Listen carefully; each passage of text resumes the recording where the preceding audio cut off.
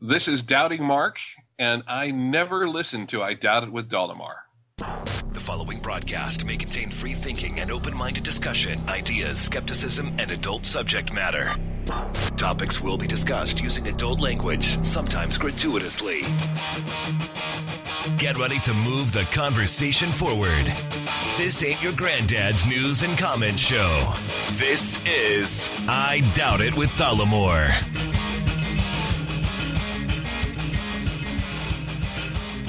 All right. Welcome and thank you for joining us on this 152nd episode of I Doubt It with Dollemocracy. I am your host, Jesse Dollemocracy, and sitting across from me as happily, what do we got going on right now? Brittany Page. Well, typically we mean mug each other before the show starts, and it causes some laughter. So Yeah. I was laughing, yes. You were. Mm-hmm. Yeah. But I am actually happy to do the show right now. I'm not tired. I had my first week of grad school last week, so Not being tired is a development in your life, especially since right now it is 11:19 p.m.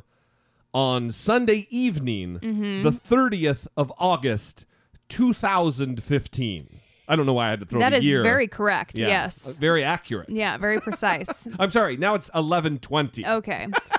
Well, I did take like a 4-hour nap today. Oh, so yeah. Is that considered a nap? I know people who get that much sleep each and every day. That is not healthy. So other than that, what's going on? The weekend was filled with your typical Costco excursions and mall shopping. It was. Yeah. Yes, we did go to Costco. And that's actually a good point that you raised, because I did want to talk about something that happened at the Costco. The Costco. Oh, no. Yeah. I'm not sure. I'm not sure if I should let this continue. So we were sitting and eating because at Costco, they have a food court. As we've talked about before in our different times that we've discussed Costco and the hot dogs and the people who clog up the aisles waiting for their samples of peanut butter and jelly sandwiches. Yes. Costco can be a hell. A hellscape. That was exactly where I was going with that. Yes. Especially on a Saturday. And especially the food court, which apparently is never cleaned. They don't have someone working and bussing tables at the Costco food courts. I think what their plan is just to have the errant raccoons and nocturnal animals come in the middle of the night and lick the tables clean. And, maybe empty the trashes. I don't know. Okay, if there's footage of that, I'm never going to Costco again. But it's always crazy-ass filthy. Right, so we were sitting in the filth and eating a delicious snack, because they do have good hot dogs and pizza. All right, let's not turn this into a commercial. And all of a sudden, I see Jesse kind of like twitching, like he's on alert. And usually that means a small child is about to choke around us. Anyway, I thought you were going to talk about the germs. No. So he jumps up and I turn around and there's this very elderly woman who is having difficulty exiting her van. Like, she's trying to get her walker, but she's having difficulty. Well, this is unplanned. I didn't expect this to be an advertisement for my philanthropic deeds. But there was an old lady, and she was getting out of the passenger, and I mean old lady. I mean, she was for sure in her 90s, or she just was not a well-kept 70-year-old woman. But she was getting out of the passenger seat, and the driver of the vehicle was yelling at her to like hurry, or I couldn't hear it, but there was commotion. Well, that's not helpful. Yeah, so I jumped up and I went over there, and the passenger or the driver wanted the old lady to get out and use her little shuffler, it's like a walker on wheels kind of a thing. Mm-hmm. It's got like a handbrake on it. Mm-hmm. And the driver wanted the old lady to get over there into the shade and stand and wait while she parked the car amidst the chaos and the confusion. Right. And so that woman trusted you to help her however they were related, this person out of the car and take her to safety. And you were gone for, I don't know, 3 to 5 minutes. Like you spent some time with this woman and abandoned your food, and I wasn't watching it. I'm sure several flies landed on it. Listen, I don't want, it's not me S'ing my D or look at me, but it was just a weird thing that no one, there may have been hundreds of people there, and no one was going to go help this lady. So I don't think I sprang into action, but I went over there. You sprang into action. And it was weird to me that then people were looking at me like either a sinister kind of a what's he up to? What's he going to do over there? With that old lady? Yeah, it was just weird. The elderly lady? Yeah, well, she's an old lady. I'm trying to use the bias-free language. But I can't remember what was and was not appropriate, because I think elder was also bad. Yeah, elder's no good. All right. Anyway, so that was just the deal. It was very weird. It was weird. And it's not I want to stress, this is not a vehicle for us to talk about how awesome and wonderful I am, because I'm not that great a guy. But it certainly was weird to me that no one was helping. And then when someone did go help, I was looked upon suspiciously. Yeah. Which is, I know you were suspicious, but mainly because there were, multiple flies that had possibly landed on my hot dogs that I left there while going to help. Well, we all know that you don't care about germs because... And we all know that you greatly do You care came about back. germs. Well, first of all, I'm very uncomfortable sitting at the food court because it's very dirty. There's nowhere that it's clean. They should have some sanitizing wipes available for people that are eating there. Or just a hose that you could spray off your table. Yeah. Filled with Purell. That would be good for you. Yeah, because at these tables, you are eating with the filth of hundreds of people that have eaten there before you, and you can see all of their food particles on the table. Their leavings. Yeah, dried pizza sauce and dried saliva probably, and just all kinds of stuff. And I look at you and There's lots of DNA. Right. So I look at you and you have your arms down touching the table, like cleaning the table with your arms. Anyway. And you're just wiping, like your hands are on the table, and my phone is on a folded up napkin, not touching the table. Yeah, well you're very meticulous about your germ prevention, your germ transmission prevention procedures. Yeah. Well, it's weird because you're the one who never gets sick, and I'm the one who I'm the one who gets sick every now and again. So every now and again. Anyway, it's not all the time. God damn. Yeah. Okay. And let's also. I know that I'm being a weirdo about my stuff with the table because it's not that big of a deal. I should just handle it. Right. But it's in my head where I feel like and I feel better if my phone is on a napkin, and I just feel better being a weirdo, I guess. Right. All right. Well, let's move on from what a great guy I am and what a germaphobe weirdo Brittany is. We like to start the show with listener feedback, and today is no different. Last time on the show, we talked a little bit about our decision to not talk about the shooting specifically last time. We briefly talked about what it was because we mentioned it, and we felt an obligation. And we received a voicemail directly about the shooting that we wanted to address. Hey guys, Ben here. I just wanted to comment on the Virginia shooting as it kind of hit a little close to home for me.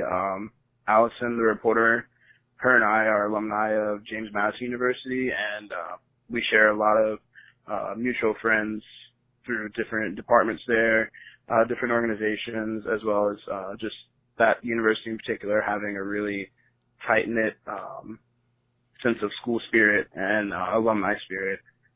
And I just wanted to comment on kind of the reaction by people I'm seeing on Facebook and other places comparing this shooting to other shootings recently that have kind of led to this Black Lives Matter movement. And all these people are kind of saying that, riots are happening in reaction to the Virginia shooting, and people aren't calling for protests saying, white lives matter. And it doesn't make sense to me because it doesn't seem that this shooting wasn't about systematic racism that existed in, that newsroom structure or that organization. It just seemed to me like it was an extreme act of anger. It just looked like an isolated incident of anger, not against the particular race of anyone or sexual orientation, because that has been another issue people are bringing up, but just against those people in particular. And it was kind of perpetrated by a guy who had previous problems with anger. I mean, it had been reported that when he was let go, that was a big concern for safety. And so I think the comparison to the systematic treatment or mistreatment of Black Americans by police officers that prompted Black Lives Matter is just an unfair comparison for the Virginia shooting. So I'd really like to hear your guys' thoughts on this. Love the show. Keep on keeping on. Thanks, guys. A couple things here. One, I largely agree with Ben, the caller. I think that he's on point with a lot of things. However, I think that to categorize what took place in Virginia live on the air when these two reporters, well, the reporter and her cameraman were murdered, to categorize it as an isolated act of anger or an extreme act of anger, I think those are the words that Ben used. I think that's incorrect. And to try to completely disassociate this shooting from racism, I don't know how that's done when the shooter in this case, whatever, he has got a weird name, but we'll go with Bryce Williams, his on the air name. Vester Lee Flanagan. That's right, Vester Flanagan.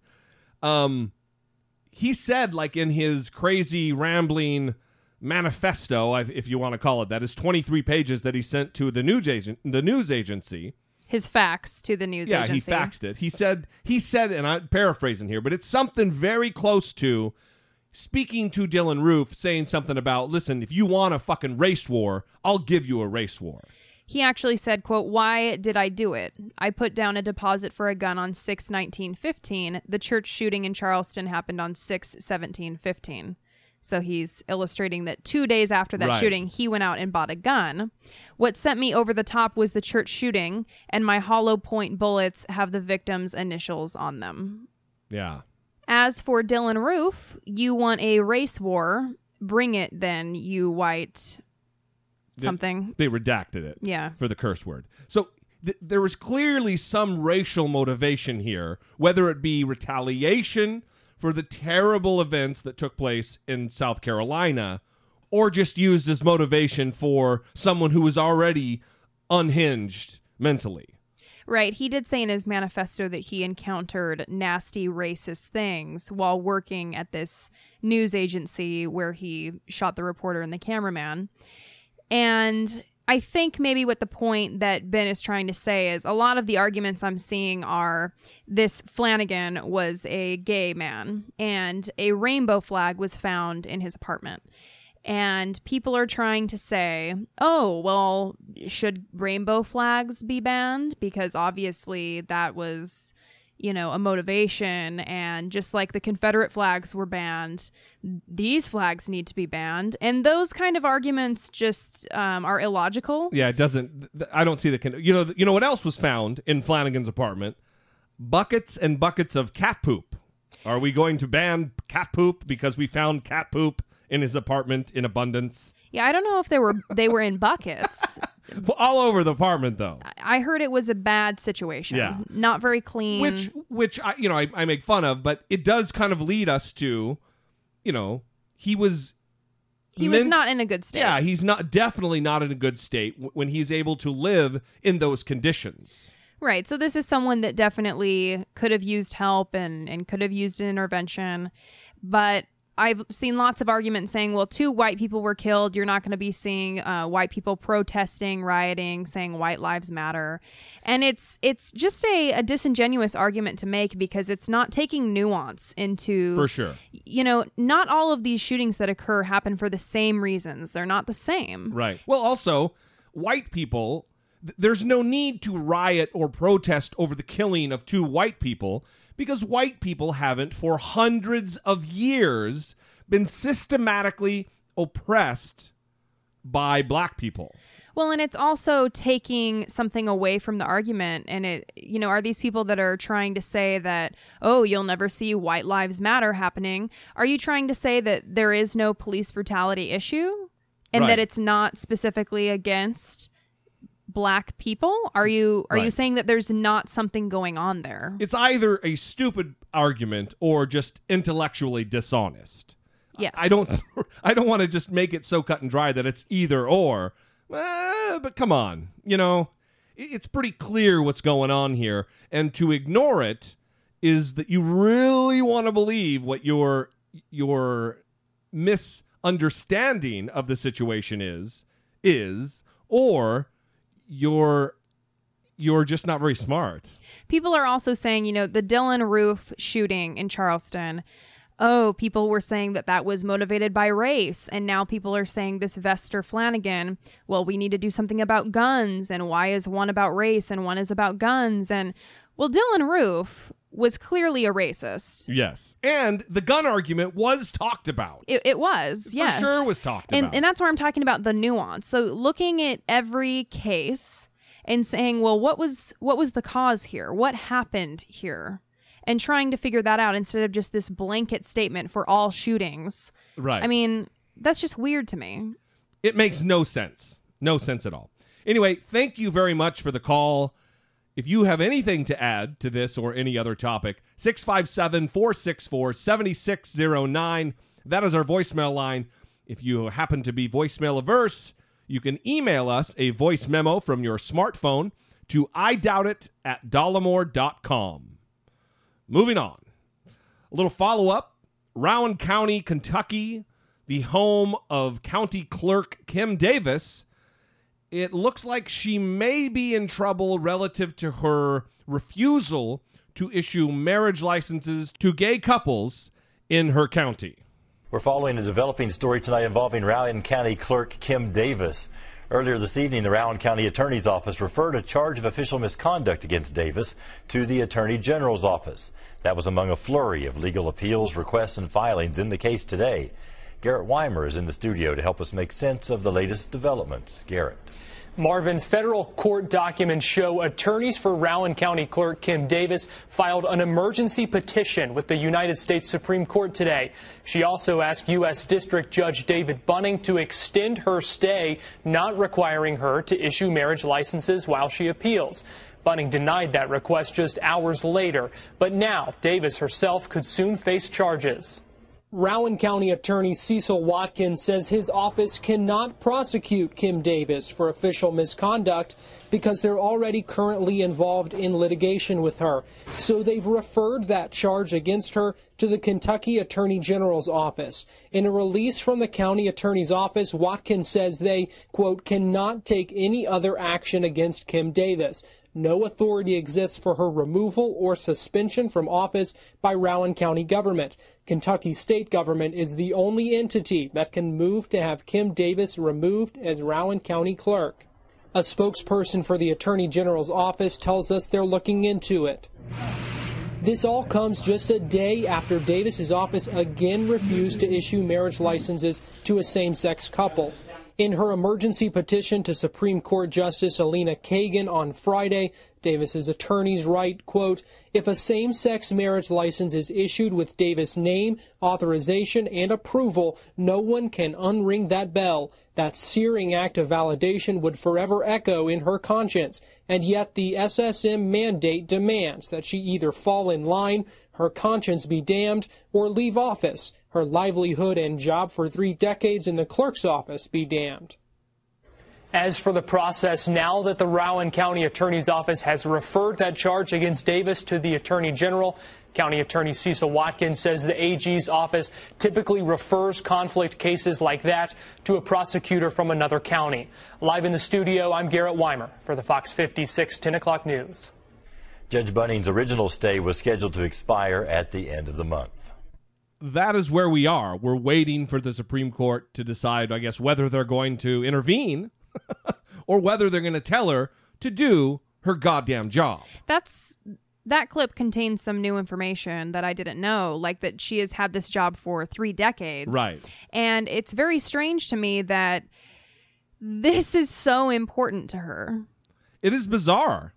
Her counterpart, Casey Davis, no relation, in the same state, he recently did a bike ride, some kind of a fundraiser or an awareness race where he rode his bike from his county to Rowan County, and he's been doing press talking about this issue because he also refuses to issue marriage licenses to gay couples in his county to do his job. Well, he was on a radio show, and I want to express to the audience and really get across just how fanatical these people are, just how important this issue is to them. It's a war on Christianity. And if there was ever a time that we can all be of one mind and one accord, it's now, because surely we can agree by the blood of Christ that there is a travesty taking place with that Supreme Court ruling was completely unconstitutional. Completely unconstitutional. They had no right to tell us, the state of Kentucky, that our law that was voted with over 70% of the people that it was wrong. They had no right. Section 26 of the Bill of Rights of the Kentucky Constitution, I'm going to misquote it, but it clearly says that the higher powers which were delegated by this body should they ever deem any sort of law that would be contrary to our Bill of Rights, that it would be void, that law would be void. Right. I wish everyone listening this morning would take the time to look at Section 26 of the Bill of Rights of the state of Kentucky and tell me how it is that any Supreme Court judge or otherwise cannot recognize that what they've done is completely unlawful. It is completely unlawful. Our law says one man and one woman, and that is what I held my hand up and took an oath to, and that is what I expect to. If it takes it, I'll go to jail over. If it takes my life, I will die for it, because I believe I owe that to the people that fought so I can have the freedom that I have.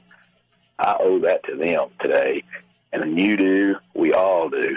They fought and died so we could have this freedom. I'm going to fight and die so my kids and your kids can keep it.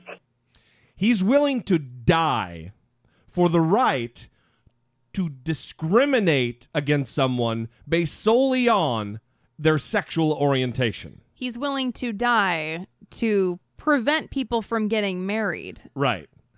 And just for the record, because he implored us to look up Section 26 of the Kentucky Bill of Rights, it's Section 26, General Powers Subordinate to Bill of Rights, laws contrary thereto are void.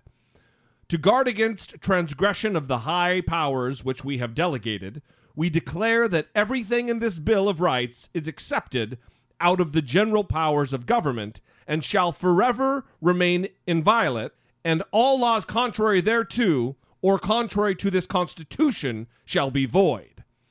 What the gentleman from Kentucky is failing to understand is that the general Constitution of Kentucky may be subordinate to the Kentucky Bill of Rights, but the Kentucky Bill of Rights is subordinate to the United States Constitution. So if the Bill of Rights of Kentucky or the Constitution of Kentucky are in violation of the federal United States Constitution, then the federal one rules because it's the higher power. It is baffling to me that he is in some position of power as a county clerk, allowed to not issue marriage licenses to gay couples and straight couples alike right now, and he still has a job. Do your job. Yeah, it's still, I mean, the point that I'm hung up on is the fact that he's saying that he's willing to die. Because he's so attached to this idea of preventing people from getting married. And it's just very interesting to me. I mean, I would really be interested to have an in-depth conversation with him to really understand, I mean, because it seems so petty to me. I mean, it's just people getting married. I don't understand how it is. What is worth? It's not just I'm willing to die. He says I'm willing to fight and die. Who are you going to be fighting that would cause your death? Right. And I mean, when I say it's petty, it's a big thing for people to be able to have this right and to be able to get married. I'm saying it just should be viewed petty to him because it doesn't really affect him. And what does it matter? And all the same things that you've heard. And it's just weird to hear someone so passionate about the idea of oppressing people and preventing them from having access to something. Right. It's kind of scary. His rights are being violated. And I know we've said this on the show many, many, many times. But his rights are at stake. His rights are being violated. His rights to oppress a population of people based on how they were born. It is disgusting that he would hide behind his mythology to try to get this through. So Casey Davis and Kim Davis, I guess we will continue to follow this amazing story. Unfortunately, we will. Also, unfortunately, it looks like we're going to continue to cover the Ashley Madison fiasco. It looks like from some data that's been analyzed and some people who are kind of combing through all of the hack release that it kind of was a sausage fest over there. Yeah, so the info that the hackers published contained about 31 million accounts apparently belonging to men and about 5 million apparently belonging to women.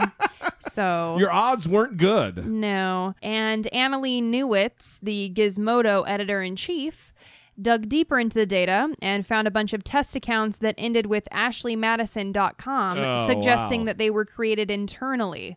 90% of them were for women, as well as 350 female accounts for people with the same and very unusual last name. Then she found 3 really damning pieces of data.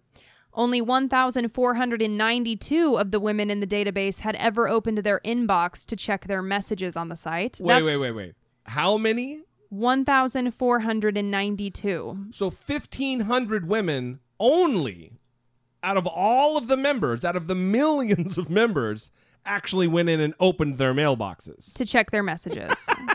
That's compared with more than 20 million men. Wow. That's big time. I mean, this is, to me, this would seem to rise to the level of criminality and fraud. Only 2,409 of the women had ever used the site's chat function versus more than 11 million men. Wow. That's just not a lot of women for that many men. I'd be looking for a refund, you know? Well, pretty crazy. Yeah. Only 9,700 of the women had ever responded to a message from another person on the site versus almost 6 million men. This number was greater than the number of women who checked the messages because it's possible to answer messages in bulk when you first visit the site without ever opening your inbox. Oh, okay. So it's possible that most of the women signed up but never did anything.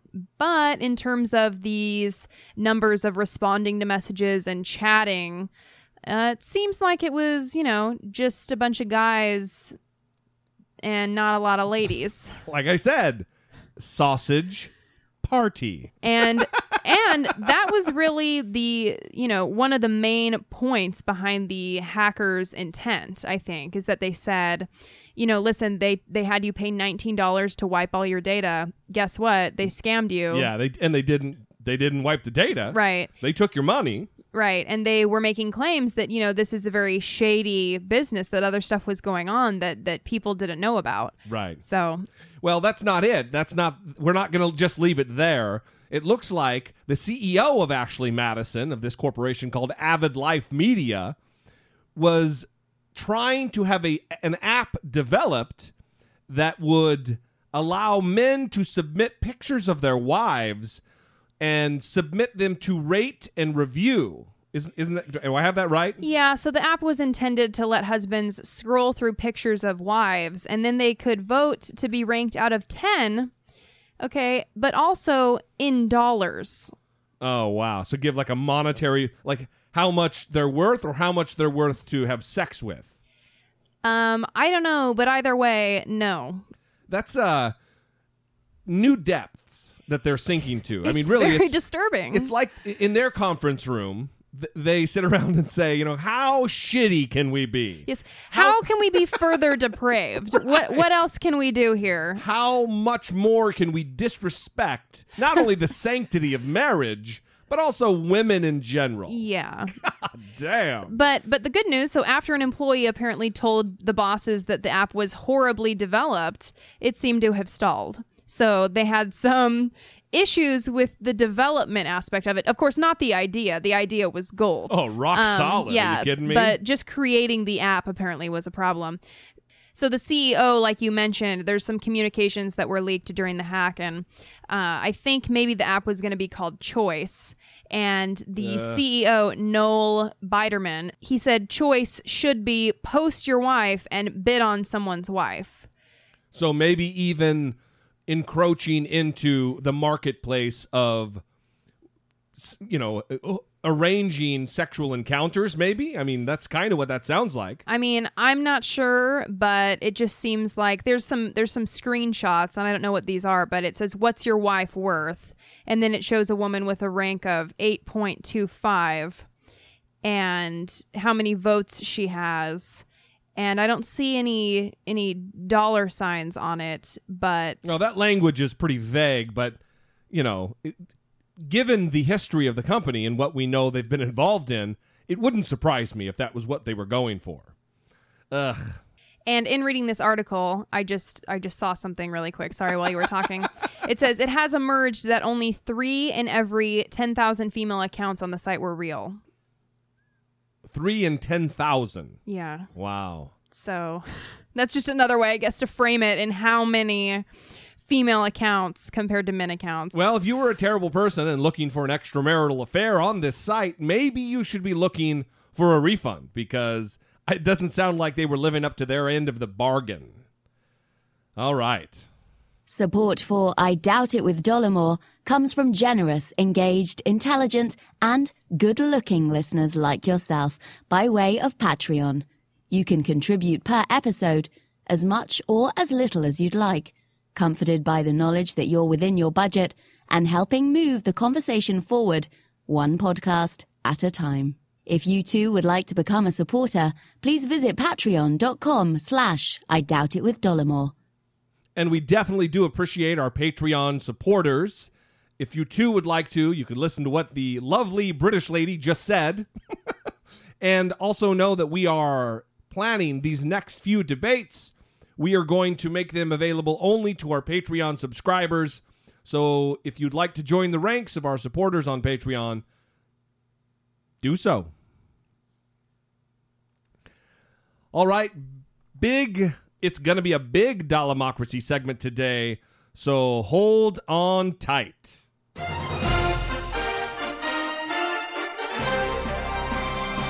Dollemocracy 2016, facing down pessimistic politics with realistic optimism. Wow. We usually, like I've said before, we usually leave our voicemails or play our voicemails at the top of the show. However, I guess we're going to have to start doing this when we get Dollemocracy specific, we're going to have to play them during the segment. We did receive a voicemail, and it deals with none other than the wonderful, tremendous candidate, Donald Trump. Hi, guys. It's Dan from California. This will be my third voicemail I've left you guys in the last, 2 years, and it's the second about Donald Trump. So, obviously, one topic holds a little more weight with me than others. Man, the disingenuousness with which he talks about his religious beliefs is kind of shocking, in that he doesn't even seem to either he doesn't care to or he's unable to put forth the effort to even make it vaguely appear like he has religious leanings of any kind. It's not even, I don't even know if he's doing enough to pander. It's offensive.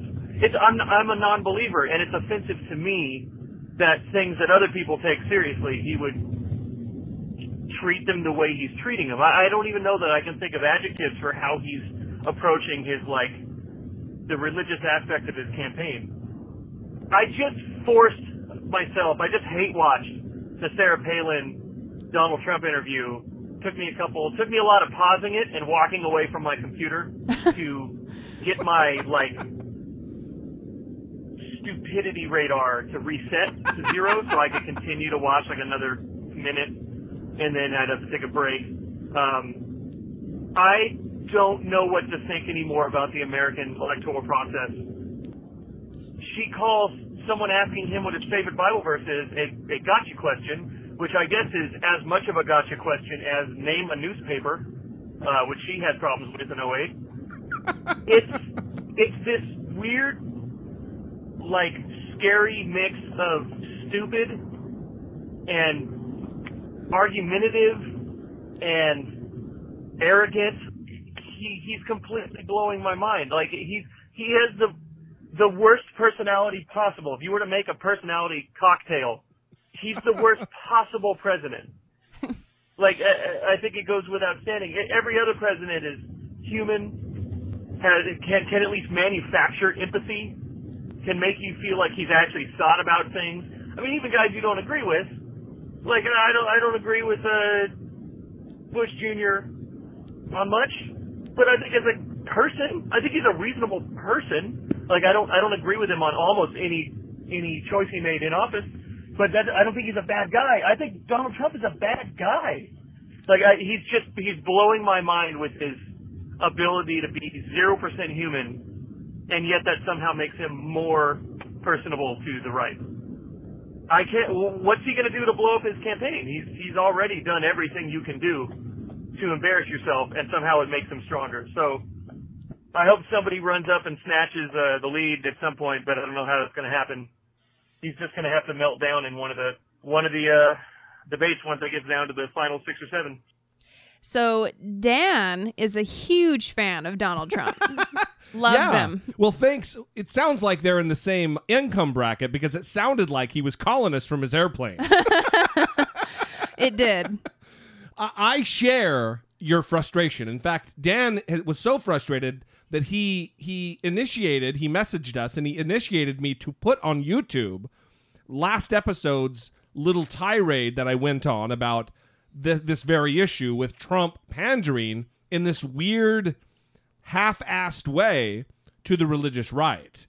Well, a lot has happened since then. Even more has happened since then, specifically related to this whole religion thing. And we're going to play 2 clips here. One is where Donald Trump refuses or cannot name, and I would go with the latter. He can't name his favorite verse in the Bible. He's such a tremendous Christian, but he can't name Presbyterian. one single verse in the Bible. And then we'll go from there to a part of the Sarah Palin interview on the poor man's Fox News, One American News Network. And it is a shit show extraordinaire. Okay. You mentioned the Bible. You've been talking about how it's your favorite book, and you said, I think last night in Iowa, some people are surprised that you say that. I'm wondering what 1 or 2 of your most favored Bible verses are, and why. I wouldn't want to get into it because to me that's very personal. You know, when I talk about the Bible, it's very personal, so I don't want to get into verses. I don't want to get into. There's no verse that means a lot to you that you think about or cite. The Bible means a lot to me, but I don't want to get into specifics. Even to cite a verse that you like. No, I don't want to do that. You're an Old Testament guy or a New Testament guy? Probably equal. I think it's just an incredible. The whole Bible is an incredible. I joke very much so. They always hold up the Art of the Deal. I say my second favorite book of all time. So it's so funny because every time I hear him talk at, these town hall meetings and his little conferences that he has, he always says, first of all, I'm Protestant. I'm Presbyterian. Right. He's always talking about his faith. Right. So it's so personal to him. He can't even name one scripture.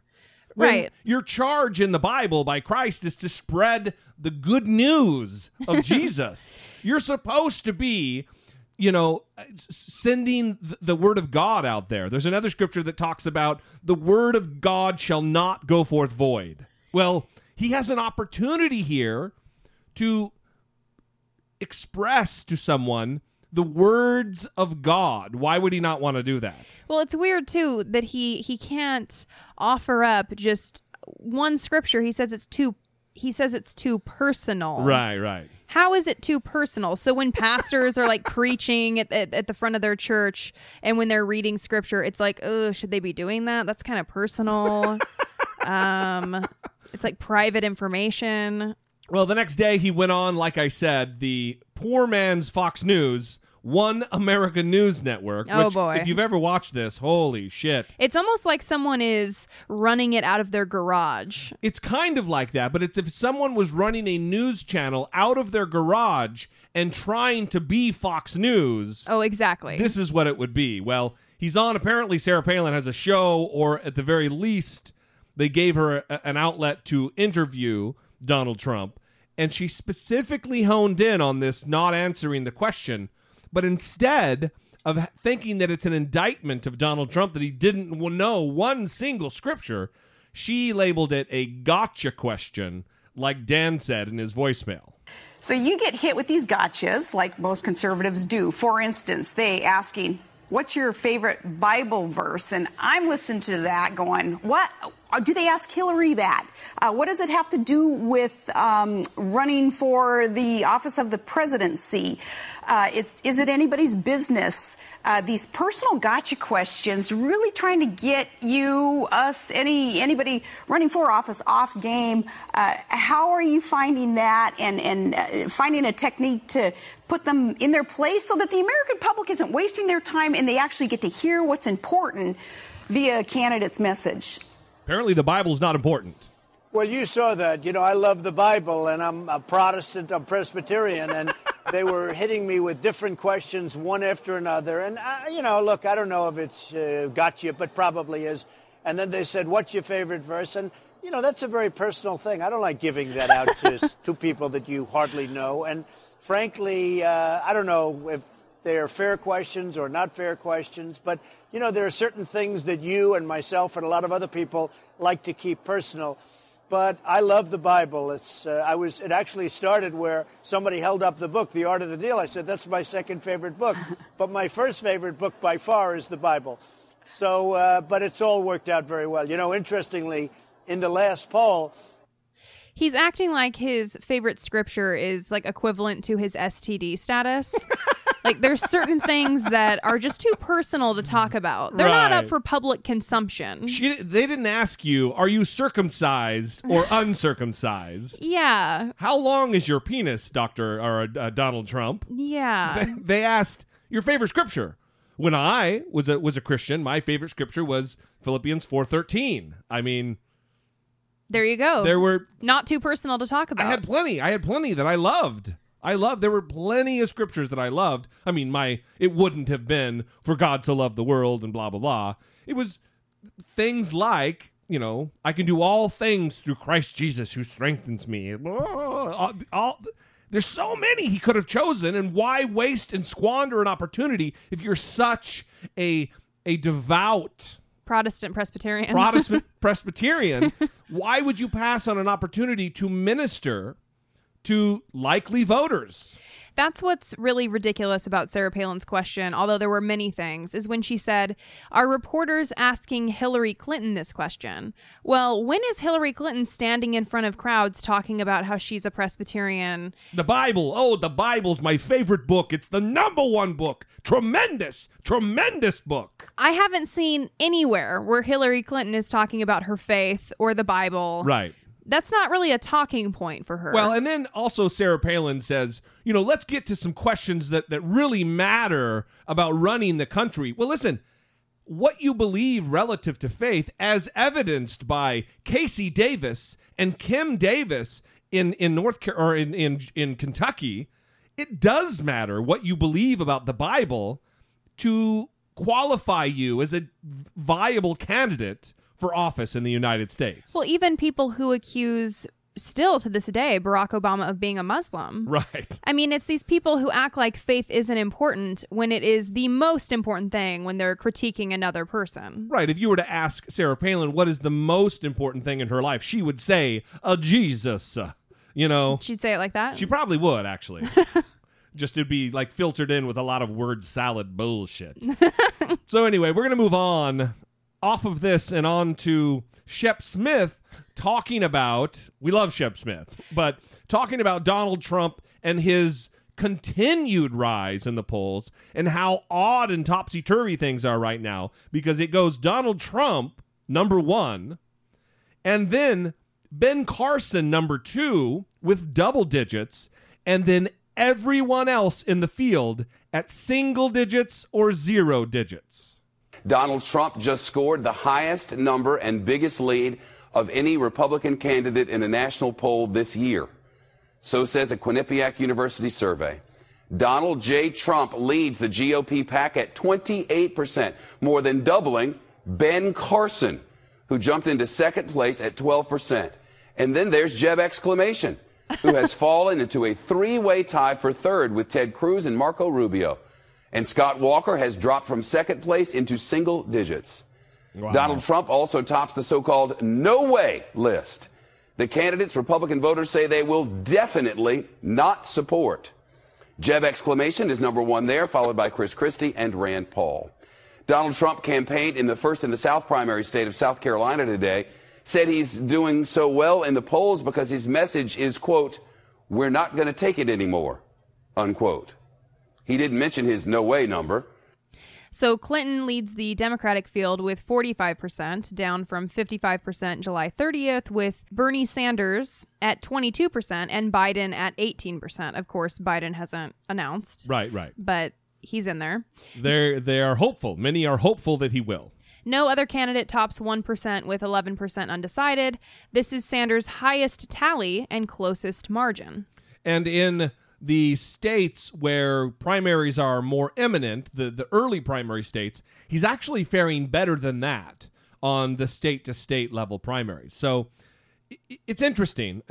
The Democratic side less than the Republican side, because when you have Donald Trump being a double-digit leader in a plurality type of field, when you've got 17 candidates and Donald Trump is double digits ahead of the number 2, that is alarming and perplexing. And not just to me, your humble, stupid host. It's perplexing to mega brains in polling and statistical analysis like Nate Silver at 538.com. It's not just me. Right. So we just have to kind of believe it's not happening. But what you were saying about the Democrats and Bernie Sanders in the states, specifically the results of the latest Bloomberg Politics Des Moines Register Iowa poll released on Saturday that's a lot going on there. show Clinton is now the first choice at 37% of likely Democratic caucus goers in the state, where the first ballots of the presidential contest will be cast in early 2016. This article is horrific. She's followed by Sanders at 30%. So that is 7% in Iowa. Right, where the margin of error is probably 2 or 3%. So he could be within 3 to 4% of Hillary Clinton in a very important Democratic primary state, caucus state. So everybody who's feeling the burn is very excited by that news. Now, they talked about this no way list, or Shepard Smith did on that clip from this Quinnipiac poll. And Clinton also tops the Democrats' no way list, the candidates that you will not vote for, absolutely not. She tops the list at 11%. Only 11%, though. I mean, it's clearly 11% higher than she wants to be. But Trump, he is a no way. I believe it's 26 or 27%. And maybe Shep just said that, and that's why I know that number. He is at 26%. Bush is at 18%. Christie's at 14%. Paul is also at 14%. Graham's at 13. So those numbers are a little bit more easy to understand when you've got a field of 17 people running. Right. Anyway, it's a bizarre election cycle this year. And in terms of who you would definitely not support for the Democratic nomination, Clinton was at 11, like we said, but then there's O'Malley at 8, Chafee at 8, Biden at 8, Webb at 7. All these people, everyone's like, we don't know who these people are. And Sanders has the lowest percentage. Wow. At 5. Yeah. Now, this is the other interesting thing that I wanted to talk about. They did an open-ended question, and they said, tell us a word to describe these candidates. And they did this with Jeb Bush, Hillary Clinton, and Donald Trump. And the Quinnipiac polls, they created these beautiful word clouds. And I'll just read a couple of the biggest words that pop up here for Donald Trump. Blowhard. I think that's 2 words. Clown. Pompous. Asshole. Showman. Arrogant, outspoken, big mouth, aggressive, rich, buffoon, crazy. And you're just reading the biggest words. Yeah. Not the small ones. No. Yeah, okay. Idiot, businessman. All right. Okay. How about Hillary? Okay, well, Hillary. Bill, liar, untrustworthy, dishonest, woman, strong, experience, crook, corrupt. Well, at least there's some positive ones in there. Wow. Yeah. And then for Jeb, there is Bush is the biggest one. Wow. His last name. Weak, family, conservative, dynasty, brother, George, Republican, governor. So a lot to do with the family. Brown hair, man. Jeb, exclamation. Right. So this kind of leads us, this negative attitude for several of the candidates, but also for Hillary Clinton. Her distrust rating is off the charts right now. It's over 50%. I believe it's 51 to 53% right now, and that's among Democratic voters. She's got a problem on her hands relative to this email scandal, and this week she said something about her Republican opponents that I believe to be a calculated diversionary tactic to try to get people to stop thinking and talking and reporting on the email scandal. Now, extreme views about women, we expect that from some of the terrorist groups. We expect that from people who don't want to live in the modern world. But it's a little hard to take coming from Republicans who want to be the president of the United States. Yet they espouse out-of-date and out-of-touch policies. They are dead wrong for 21st century America.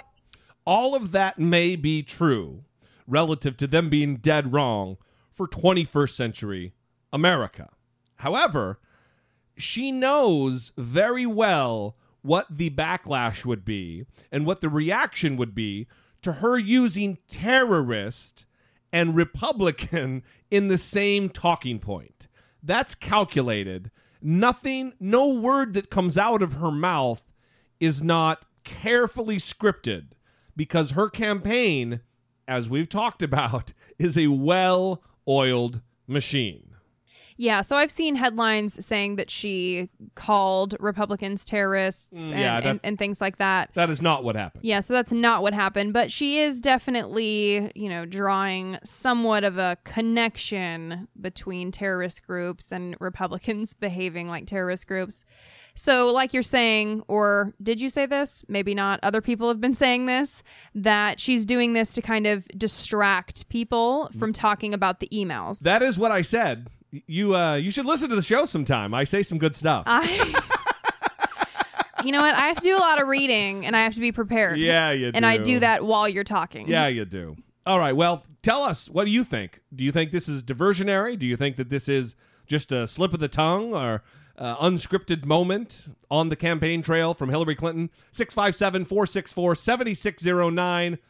Email, voice memo, smartphone, I doubt it at Dollemore.com. Last up in this Dollemocracy segment is everybody's favorite, Bernie Sanders, and he was asked on the State of the Union program with Jake Tapper, J-Tap, one of our favorites. Yep. was asked a very artful question about the differences between he and Hillary Clinton. The reason I say artful is because oftentimes when you ask that question, he goes on kind of a tirade about how he's not going to attack her. He's not going to start smearing, which I think is a noble position to take. But he's going to have to draw a distinction between he and the Democratic frontrunner at some point if he wants to overcome her in the polls. You also talk about taking on the billionaire class, and you've said that Hillary Clinton, you're not sure whether or not she will take on the billionaire class. Give us some specifics where you think you would and she might not. I think that the business model of Wall Street is fraud. And I think these guys drove us into the worst economic downturn in the modern history of America. I think they're at it again. I believe that when you have so few banks with so much power, you have to not only reestablish Glass-Steagall, but you got to break them up. That is not Hillary Clinton's position. I believe that our trade policies, NAFTA, CAFTA, PNTR with China, have been a disaster. I am helping to lead the effort against the Trans-Pacific Partnership. That is not Hillary Clinton's position. I believe, along with Pope Francis and almost all scientists, that climate change is threatening this planet in horrendous ways, and that we have to be aggressive in transforming our energy system away from fossil fuel and defeat the Keystone Pipeline. That is not Hillary Clinton's position. I believe that, as opposed to my Republican colleagues who want to cut Social Security, I believe we should expand Social Security by lifting the cap on taxable income. That's not Hillary Clinton's position. I believe that we've got to raise the minimum wage over a period of several years to $15 an hour. Not Hillary Clinton's position. I voted against the war in Iraq. Hillary Clinton voted for it. Pretty amazing that he just rattled all that off. I mean, he was clearly prepared for a question like that because he didn't. That was unedited, and that was taken from video. Right. So there was no. That was just him going at it, yes, talking about the differences between he and Hillary Clinton. So there are many, and like I've said, I think that now is the time for the grassroots movement and support for Bernie Sanders to kind of kick into high gear and promote his candidacy to their friends, to their family, and to their neighbors if they want his success to continue. Well, and I think you're really going to see, depending on how the first Democratic debate goes, a jump for Bernie Sanders because a lot of those names, Chafee, Webb, I can't even remember him, and I talk Lincoln about Chafee, them. Jim Webb. There's another one that I'm forgetting. O'Malley. O'Malley. And once you see these people on stage, I think it's going to be, Sanders, Clinton, pretty head-to-head. And that debate is going to be very exciting, but also be a launching point for him to really show people this is me versus Clinton. Right. Well, it's also... You're seeing the comparison in real time. It's also going to be a launching point for those lesser-known candidates to get out there, like it was for Carly Fiorina. Right. Even though she was at the kids' table, she was at the lesser debate, the B team debate. Yes. And she still made fodder out of that, although it's looking like she might not make this next debate at CNN. She's kind of raising hell over the fact that it looks like she's not going to be included. Yeah. So kind of a bummer, but we'll see. All right. Moving on. Pew pew pew pew pew pew pew pew pew. So last time on the show, we put a link out on the Facebook page, and I'm sure we tweeted it several times, talking about our desire for you to take this Pew Research Harvard University Implicit Association test and share your results with us. And I also took it, and Brittany has taken it, and we wanted to first talk about the test, and then also talk about the results that everyone shared with us, and just generally, I don't know, just kind of rap about it. Yeah, so it's the implicit association test, and we had some people take it and put their responses up. Basically what the test is, you enter the test, and you are shown photos of faces, and they are white faces and black faces. Or as the test describes them, European American children and African American children. Right, and then you are shown pleasant words and unpleasant words. And like grief, tragedy. Smile, honest, sincere, lucky. Those are obviously pleasant words. Disaster, agony, hatred, grief, rotten, crash, tragedy. Yeah. Those are obviously unpleasant words. And they tell you, okay, match these words with these people. Then they switch it up and say, okay, now match these words with these people. And so they're kind of testing whether or not you can do it.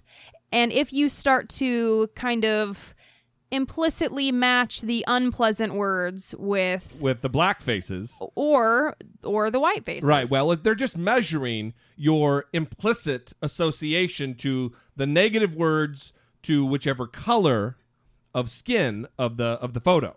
Right. And so this is just a way to measure, biased beliefs about races. And accurately measuring racial attitudes is difficult. Psychologists say that biased racial views are sometimes buried deep in a person's subconscious, the byproducts of exposure to popular culture, the media, and other factors. To overcome these obstacles, Pew Research Center conducted an implicit association test, a technique that psychologists say measures subconscious or hidden biases by tracking how quickly individuals associate good and bad words with specific racial groups. And they found that whites prefer whites over blacks, 48%, and that blacks prefer blacks over whites, 45%. Mm-hmm. So a lot of it is kind of selecting what you're familiar with. Sure. And it's your group of people. It's what you look like. It's what you're familiar with. Well, it's what you've been raised seeing. Like me, I was raised around white faces. Right. My parents were white. The children with whom I grew up were white. I grew up in a white environment. Right. So overall, the test found that about 3/4 of respondents in each of the 5 racial groups, including those who are biracial, demonstrated some degree of implicit racial bias. Across the groups, only about 20 to 30% of those in the study were found to have little or no bias toward the races they were tested against.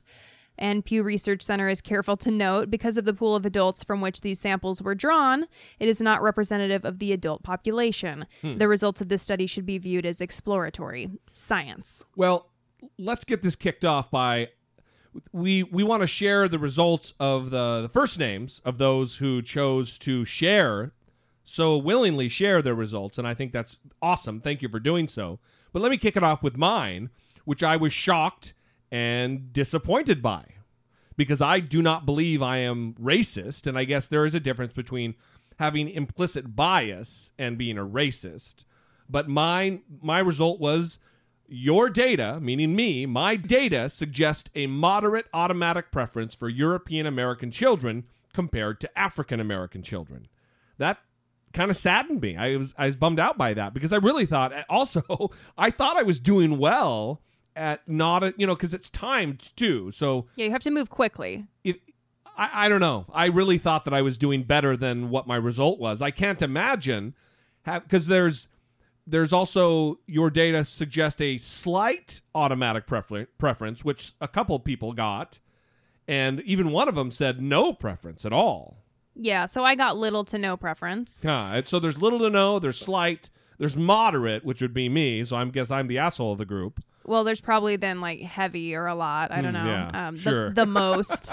Go kill yourself. No, and getting moderate doesn't. I mean, what we're saying is you're just more familiar with this group. You're more comfortable with this group. Although we will talk about some of the implications surrounding. Well, I mean, at least it didn't say like, "Hey, well, slow down, Dylan Roof." You know what I mean?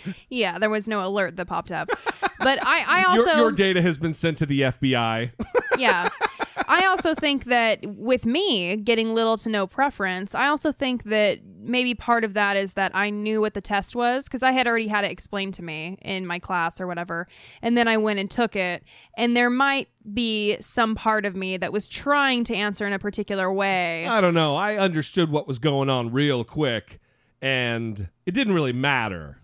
Because I was even trying to think, I was trying to trick it in my head, like black is good, white is bad. Black good, black good. So I was trying to, it didn't work, man. Yeah. So Dan got slight preference toward European American children. Greg got little to no automatic preference.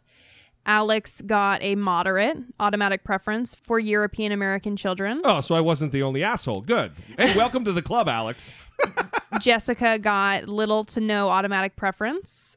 Michael got a slight automatic preference for African American children compared to European American children. Wow. Which is and Michael's color is? He is white. Huh. Yeah. Good. I mean, I wish I was in his shoes. Instead, I'm over here in asshole land. He also said the results made me feel a little like, he wrote little, so I just read it almost like that. I'm so sorry that I did that. Like Steve Martin in The Jerk. Oh, yeah. Who raised a poor black family. Yeah. Funny. I didn't get it because you've never seen The Jerk. I have not. Classic American cinema. And then Jared got a moderate implicit preference for white people compared to black people. I think that he edited the way that was worded. Yeah. Or maybe he took a different test. I think some of them are with children and some of them are with adults. Huh. I think it's a fascinating test. Okay, so getting back to the Pew Research stuff, the experiment also found that about half of all single-race whites in the Pew Research Center test automatically preferred whites over blacks, 48%, including about a third, 35%, who favored whites moderately to strongly. A quarter of all whites demonstrated an implicit bias for blacks, and a similar share, 27%, were race neutral. So, what does all this mean, right? Because Jesse's feeling really bad about himself. And Finally, I feel bad about myself. Yeah, he's really upset. Well, listen, I take pride in the fact that I'm not a racist. And I just automatically connect bias and racism, which maybe I shouldn't be doing. Because I want to use my higher mind. It's good that I took this, because now I'm going to be checking myself constantly about, is that bias? And thinking about it, because we are evolved creatures, and I'm able to make those kind of decisions and think more deeply about what I'm doing and how I'm thinking. So I guess it's a good thing. So social scientists judge the value of a test such as the IAT, the Implicit Association Test, and that's what I will be referring to it as because I'm going to be saying that a lot and I don't want to say the whole thing, by its ability to predict how people will act. In the case of the race IAT, the question becomes, do IAT scores predict differences in how people treat different races? In a number of studies, researchers have found that the IAT predicted a range of race-based behaviors. Alexander R. Green of Harvard Medical School led a research team that found doctors' IAT scores predicted their attitudes toward their black and white heart patients and the treatment decisions they made. Wow. Specifically, Green found that the IAT, quote, revealed implicit preference favoring white Americans and implicit stereotypes of black Americans as less cooperative with medical procedures and less cooperative generally. The researchers also found that, quote, as physicians, pro-white implicit bias increased, so did their likelihood of treating white patients and not treating black patients with certain conditions. Other researchers have found that anti-black implicit attitudes of white freshmen who had been randomly assigned a black roommate predicted the success of the roommate relationship. So researchers caution that no social science test can perfectly predict racial prejudice or other antisocial behaviors. After reviewing 122 research reports, the researchers who first developed the IAT conclude that the IAT scores correlated moderately with discriminatory judgments and behaviors. But only moderately. Right, so it's not a for sure thing. So I shouldn't feel so bad about myself. Right.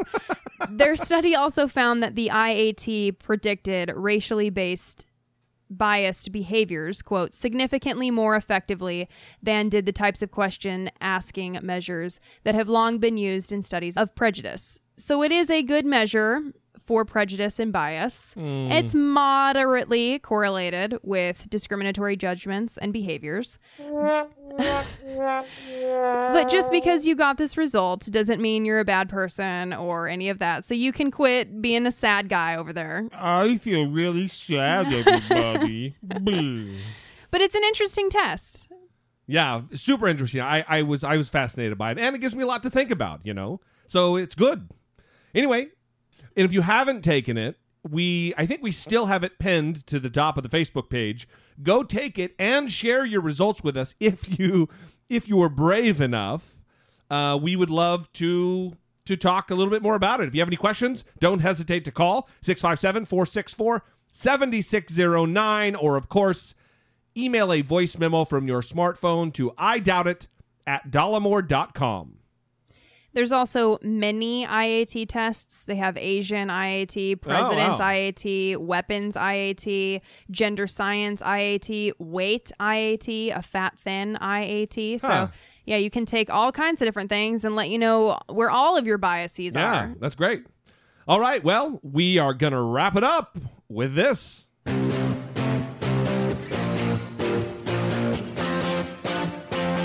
Taking care of biz. John Cena.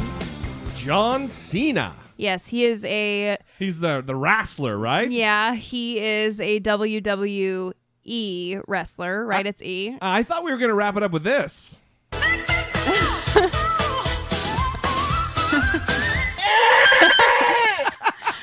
Oh my God. So we're not wrapping it up with that. No, that is the greatest thing in the world, but no. John Cena, he just was starring in Trainwreck with Amy Schumer, so he's now a movie star. So he's not just a wrestler, but he's been in other movies. He's in a movie called like The Marine or something. Terrible movie, I think, but he's been in other movies. Okay. And so he's on Taking Care of Biz, not for being a wrestler, but because he has fulfilled hundreds of Make-A-Wish. I was shocked. Right, of Make-A-Wish wishes for kids with cancer. We are here to celebrate a magnificent partnership with Make-A-Wish Foundation, and more specifically, John Cena granting his 500th wish. John has granted more wishes than any other celebrity in our 35-year history, and he's been doing it only since 2004. So I don't know what number he's going to get to with the career that he's having. Very early on, when I found out the concept of the Make-A-Wish charity, it was something that I connected with. It's just a great charitable concept to be able to give young people that are in some difficult situations a chance to experience their dreams. We've had a number of celebrities that have granted over 100 wishes. To be quite honest, John's in a whole different atmosphere. I wanted to meet him because he's strong, he's nice, and he's inspirational. Speaking about Rocco, like when I met him a while back, he's got leukemia and couldn't leave his hospital room. To see him now up, moving around on the Today Show, at the stock exchange, he opened the market. Like I made sure he opened the market. That's the end product. That's why we're doing all this. It's really cool to see that. When you see the smiles on these kids' faces, there is just nothing more rewarding. So WWE announced a multi-year partnership with Make-A-Wish Foundation, and we are donating $1 million. These are kids who could wish for anything in the world. They could wish to go anywhere, to be anything, to have anything. They choose to meet John. I've seen a lot of families, I've seen a lot of kids, and I've seen a lot of great things happen. And I'm going to continue to do so as long as Make-A-Wish and WWE allow me to do so. Pretty amazing. Yeah, it's awesome. His 500th wish. So the guy said he's been doing it since 2004. That's 11 years. That means 45 times a year, if you're going to break this out. He's done this 45 times per year. That's like 15% of his time. The 15% of the days in the year he's taken up doing this. That's a tremendous, and I don't mean to be Donald Trump over here, but that's a tremendous time dedication to an awesome charity. Yeah, it's a really beautiful thing. And I think, when you look at the individuals that are wrestlers in the WWE, it's, some people judge them like Jesse does, as you just heard come out of his mouth. No. Now let's straighten this out. I don't want to bring us down, since this is the feel-good segment before we end the show. I don't judge the wrestlers. I judge the adult fan of the wrestlers. If the kid, like this Rocco kid, who is a leukemia survivor or sufferer, I don't blame him for being a fan of the WWE. It's the grown men who I think it's wacky, but let's not go there. It's a beautiful thing. What a wonderful thing that John Cena is dedicating an immense amount of his time, free of charge, to help this organization help the lives, and sometimes the short lives, of these beautiful children. Yeah, and I think it's important to recognize the celebrities that do this kind of stuff. I have heard people be kind of negative and say, oh, well, they're just doing this to get attention and blah, blah, blah. Well, you know what? They're helping kids. Cynical dicks. They're helping kids. They are, like you said, I mean, a significant amount of his time and days are being used to help people and make people feel better. And whatever the motivation is, according to some people, good. It's making kids feel better. What's it matter if his motivation is other than completely altruistic? If he's making a kid who will likely die feel good for a day.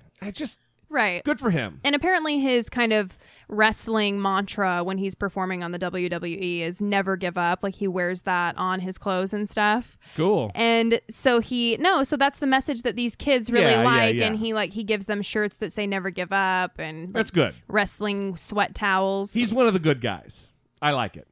All right. Well, with that, we're going to wrap it up. We appreciate you guys very much. We love you each and every episode that you spend listening to your favorite show, filled with news and ridiculous comment. Like I said, go check out the Patreon page if you'd like to take part in that. We're going to be putting out our review of the debate, our breakdown of the debates, the next ones that are coming up this month, September, and then October. So go check that out. If you'd also like to support the show other than listening twice a week, you can go to Dollemore.com. On the left-hand side of the page, there's a link to go through to Amazon to buy, shop to your heart's content of the wonderment at Amazon.com. Every little bit goes a long way, and we appreciate you and love you very much. Until next time, for Brittany Page, I am Jesse Dollemore, and this has been I Doubt It. If it takes my life, I will die for it.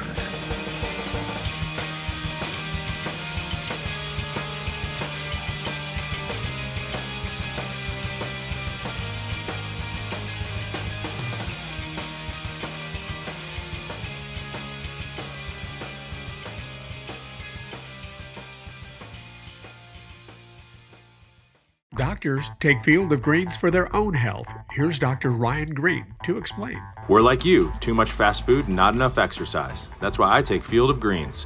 The fruits and vegetables in Field of Greens support my heart, lungs, kidneys, and metabolism for weight loss.